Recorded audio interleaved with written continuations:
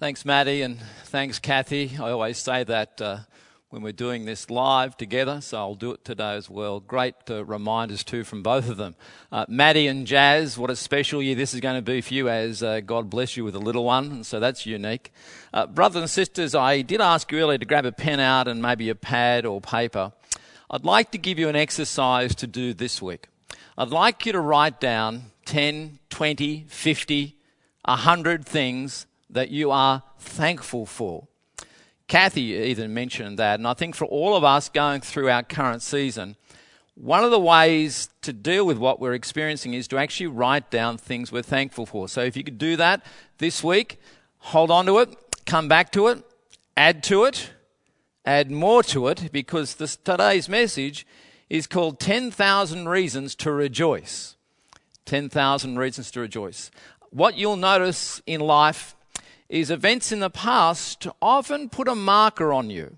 And 2020 is going to be a whole year that's going to shape our future. We don't know how yet, but it's going to shape every generation going through what we're going through at the moment. In years to come, maybe 10 or 20 years, some of our younger people who might be 15 or 20 will look back and say, you've got no idea what 2020 was like.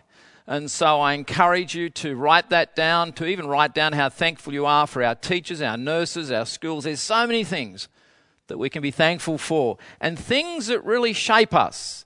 There's things in my life that have shaped me over the years. I remember 8th of December 1980, I was at work in my office at Hurstville, and my father rang and said, "Ian, have you heard the news?" And I said, "No, Dad, what?"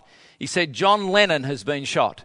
I can still picture that like it was yesterday, which is the phrase. Many, many events like that shape our lives, and we look back, and I still remember that. Today is my grandson's birthday. He's young, and I think, well, I can't even see him today. 24th of July, 1992, it was a Friday. Rhonda had already gone to hospital. We were waiting for the birth of another little child. Because we were expecting lots of things, I did the wise thing, as many of you fathers would do. I sent Luke and James, my sons, to bed fully dressed, just so when the phone call came the following morning, we could all get up and go. 6 o'clock, the phone rang, and it was the nurse saying, "Your wife has gone into labour, hurry up." And so, quick as a flash, dragged the boys out, no time for breakfast, and off we rushed to the hospital. Things like that shape us and impact us. It's going to be really important for all of us that we write down things about this year, week in, week out, moments that affect us. So I encourage you to do that as we go through this quite amazing part of God's Word, and you already get the sense of where I'm going. So let me pray. Heavenly Father, help us be mindful of what you are doing in this world at this time. Help us always remember your grace to us and your call for us to rejoice. May it be so in Jesus' name. Amen. Rejoice. You may not feel like rejoicing, no matter where you are, and yet that is the call from the Apostle Paul. He has the Holy Spirit working in his life, shaping and changing him, and the words that Kathy spoke to us really echo what it means to be centered in Christ and be one of his children, to be Christ-like. For Paul, things like joy and prayer and thanksgiving are part of who he is, how he's connected to God, the things that have shaped him. And so what does he say in verse 4 of chapter 4? "Rejoice in the Lord always. I will say it again, rejoice." And like me, you might be wondering, so why did he say it twice? Because I think we need to be reminded that no matter our circumstances, no matter what we find ourselves, the situation we find ourselves in, the call is to rejoice.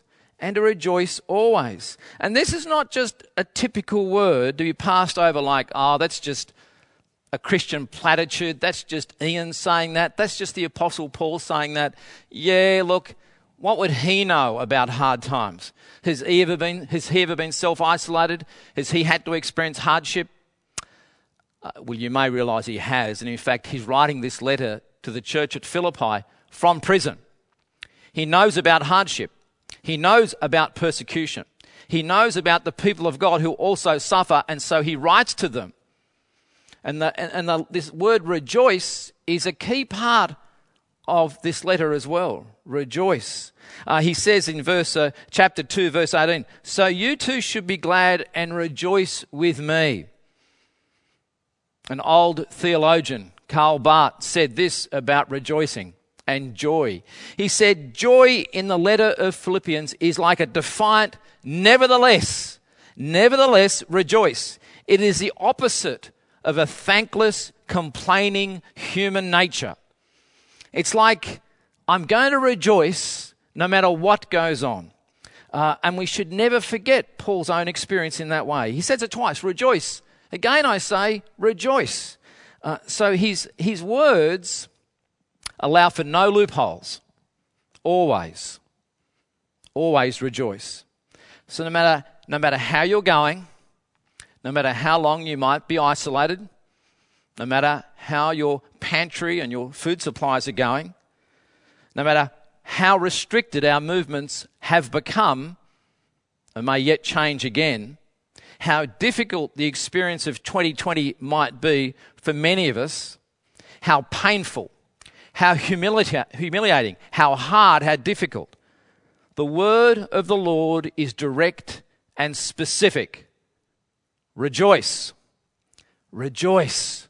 And don't do it with a sad look on your face. Do it with a yay, God, you are good to me. You're good to us. Find your joy in the Lord no matter your circumstances is the call.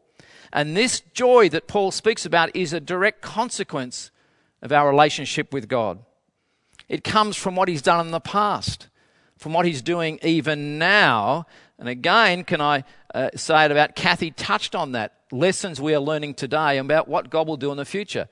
Nehemiah chapter 8, there's a great verse there. This day is holy to our Lord. Do not grieve, for the joy of the Lord is your strength. If any of us need strength today, if any of us need to be reminded about how we're going to survive, well, guess what, brothers and sisters? It's joy. It's rejoicing in what God has done.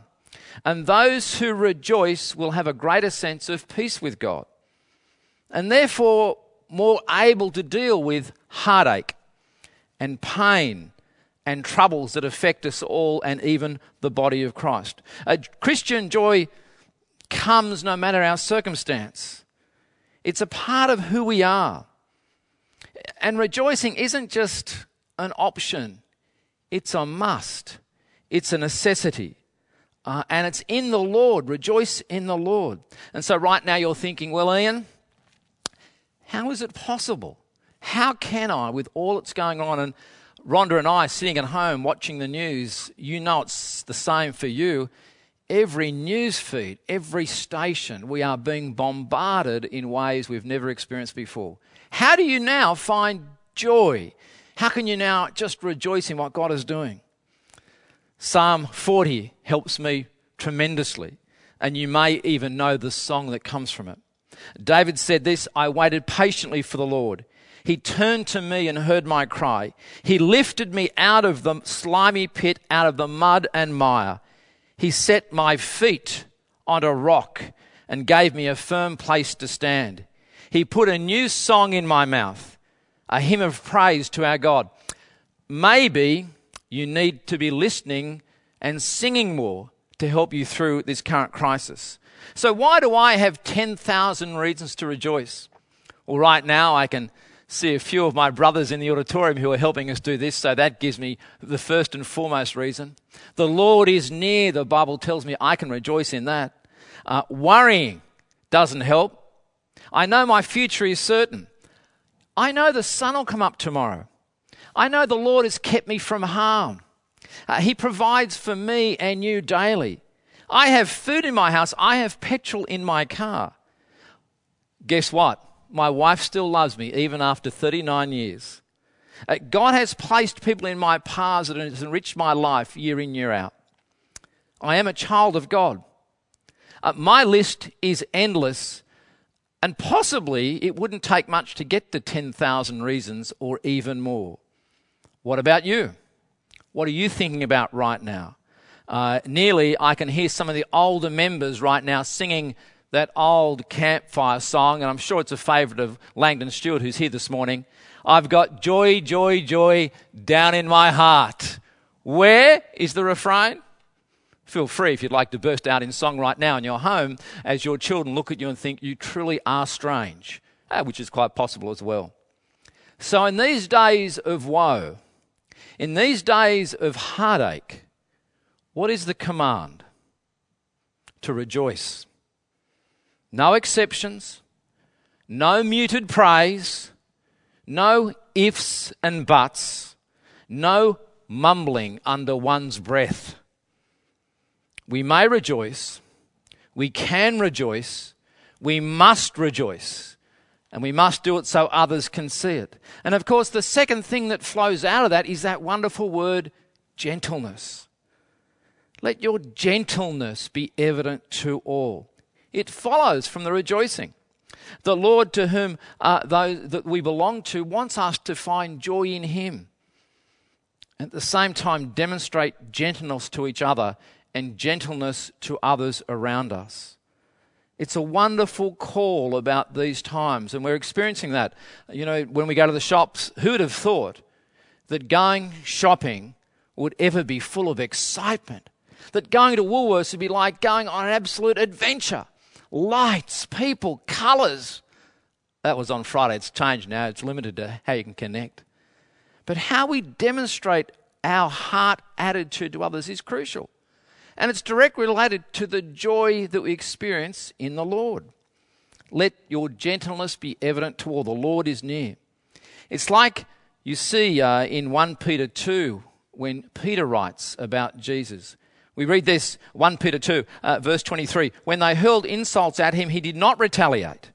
When he suffered, he made no threats. Instead, he entrusted himself to the one who judges justly.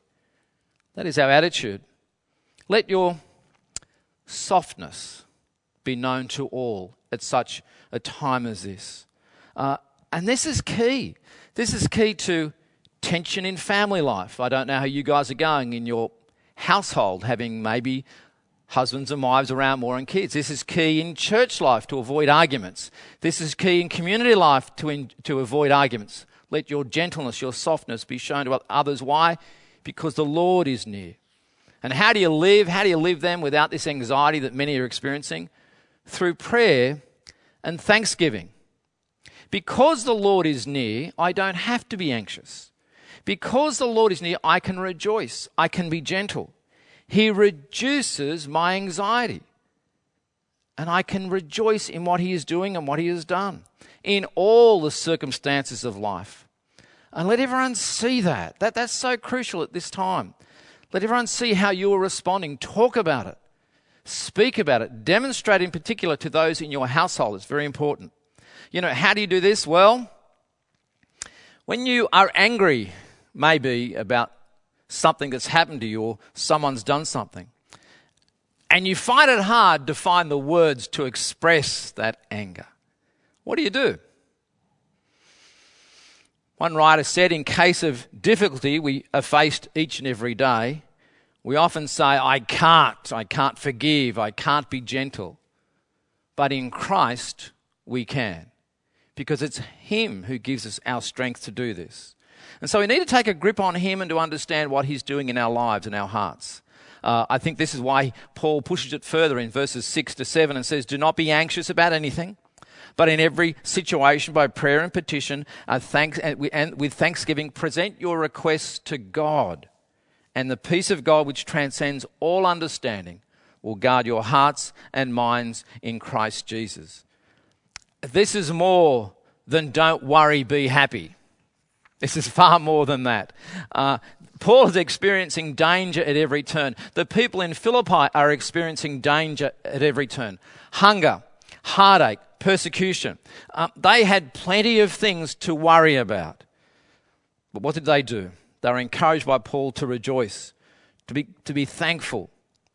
Rick Warren made this comment. He said, gratitude acknowledges a wonderful key thing in our life. Gratitude produces generosity. It changes us. Paul is saying, have no anxiety about what's happening. One of the lessons I've learned, and my parents taught me this, is, Ian, don't worry about things that are out of your control. Don't worry about things out of your... And it's so true. None of us right now can do anything about the circumstance, but we can pray, we can give thanks, we don't have to be anxious, We can encourage others because of his grace and his strength and his insight and his patience and his love and all those things. And we can lean back on him. We can know that. Lean on him. Lean in him. And so in everything, every situation, present our request to God, and the result is peace. And this is the peace that often we'd say at our 8 o'clock service that passes understanding. The old saints know that. I get the sense that Paul, as he writes, his life, even in prison, even in hard times, was accentuated and highlighted by a thankful heart.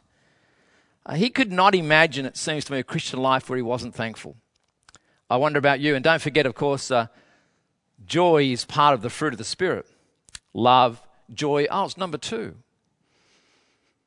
And what comes from that in God's people and the surrounding community is peace. So in these challenging days, the church who seeks to rejoice, who responds to heartache with rejoicing, who demonstrates gentleness to all around them, who commands others not to worry, this church will be a light to its city. And we see that in so many stories of those who've gone before us. We move to reflecting now on verses 8 and 9. What do we learn then from moving from that point?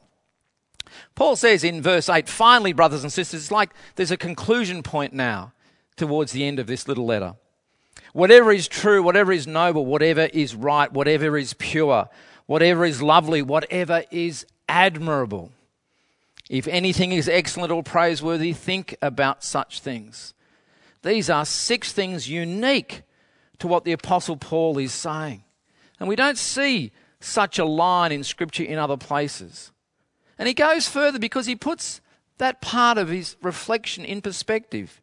In verse 9 he says, look, whatever you've learned or received or heard from me or seen in me, put it into practice. And again, the God of peace will be with you. It's a wonderful, the word is exhortation, encouragement. This whole promise of God abiding with us and giving us peace. Whatever is true, whatever is admirable, think about these things. It's so important right now in our season of separation, in our season of isolation, to think about those things that are helpful and appropriate and admirable and pure and lovely. You see, I actually notice as I hang out with a whole range of people and talk to people, one of the problems in our society is often we have a pessimistic outlook. And maybe even right now as you face an uncertain future, 3-6 months, who knows how long this is going to go for. Maybe you'll notice that you're becoming far more pessimistic. If you haven't noticed that, my guess is those you live with have started to notice that and may have a word or two to say to you. But often we find our whole attitude is heading in the wrong direction. Imagining what could happen, what should happen, why is this happening? And often we start to think about the things that don't help and actually think about the things that add stress to our lives. So if you want to change your mind, start reading, watching, listening to different things. Whatever you think about and reflect upon, that's what you become. Wherever you are headed, if you want to change where you're headed, then you've got to change what you are thinking about. And that's why to think of things that are true and pure and lovely and admirable is so key. Paul writes in such a way that he doesn't just want the church at Philippi and the members of the church, like the members of Fig Tree. Again, can I say good morning to you all? To be a certain way, he realizes this has a big impact in the world we live in. Chapter 2, verse 14, do everything without grumbling or arguing, so that you may become blameless and pure, children of God without fault in a warped and crooked generation. Then you will shine like stars in the sky. Philippians 2, verses 14 to 15. Isn't this what the Jesus campaign is all about? Isn't this what Word 1-to-1 is about us shining as stars in this city right now? Maybe we haven't stopped enough to reflect on God's Word. And the consequences is that we can't express joy or peace or rejoice or live a life of gentleness, softness, to think on things. Because the Word of God, actually, we don't allow it to sink deep into our hearts and our minds. But guess what? Now we do. Now we really do. Because we aren't getting out as much as we used to. And so remember that great hymn, "May the mind of Christ my Saviour live in me from day to day, by his love and power controlling all I do and say." And then just to conclude, he comes up with this most amazing thought. From really verse 11 to 13, I'm going to refer briefly to verse 10. But the word you need to think of as we think about rejoicing, as we think about reflecting, and here it is, it's the word contentment. Are you content right now? What are you lacking? What more do you want? Paul writes, he's so thankful for the gift he's received in verse 10, but he doesn't want to labour at that point, and I'm not going to labour that point. He moves on to his concluding thoughts for this process. He speaks of the gift he's received. He speaks about how thankful he is. He also speaks in such a way that he's not tied into it. He says this in verse 11, "I'm not saying this because I'm in need, for I've learned to be content, whatever the circumstances. I know what it is to be in need, and I know what it is to have plenty.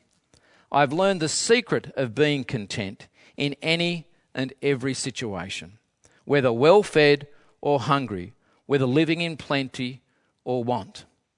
Now, brothers and sisters, this is not the stiff upper lip. This is not, Ian, just be stoic and just put up with it. No, it's far more than that. It's because Paul is in Christ, he can say this. It's because he's in Christ, he can rejoice. It's because he's in Christ that he can say, "I'm content. I've learned to be content." I remember Don Carsing a long time ago saying, "Don't get caught up with the word secret." It's because he's connected with Christ that he can understand and live a life no matter what the circumstances are. Which is why he concludes with that verse that's often misquoted, "I can do all things through him who strengthens me." Just in case you're wondering, I can't play the guitar. Just in case you're wondering, I can't put a square peg in a round hole. It's not like that. I've often heard this verse misquoted. Paul is saying Christ is sufficient for me, no matter the circumstance. He is a man of Christ. He's connected to Christ. He says, I know how to be satisfied in my circumstances, whether I'm in need or whether I have plenty.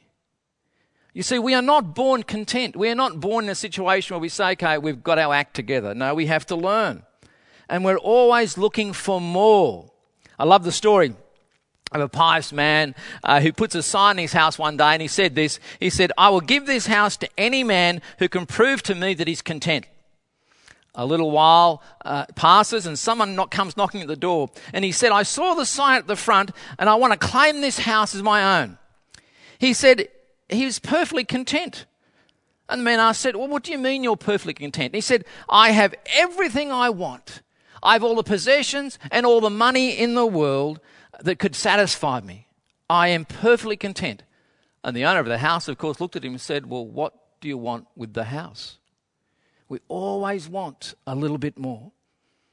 Those words from Matthew 16, what good does it do any of us if we gain the whole world and yet forfeit our soul?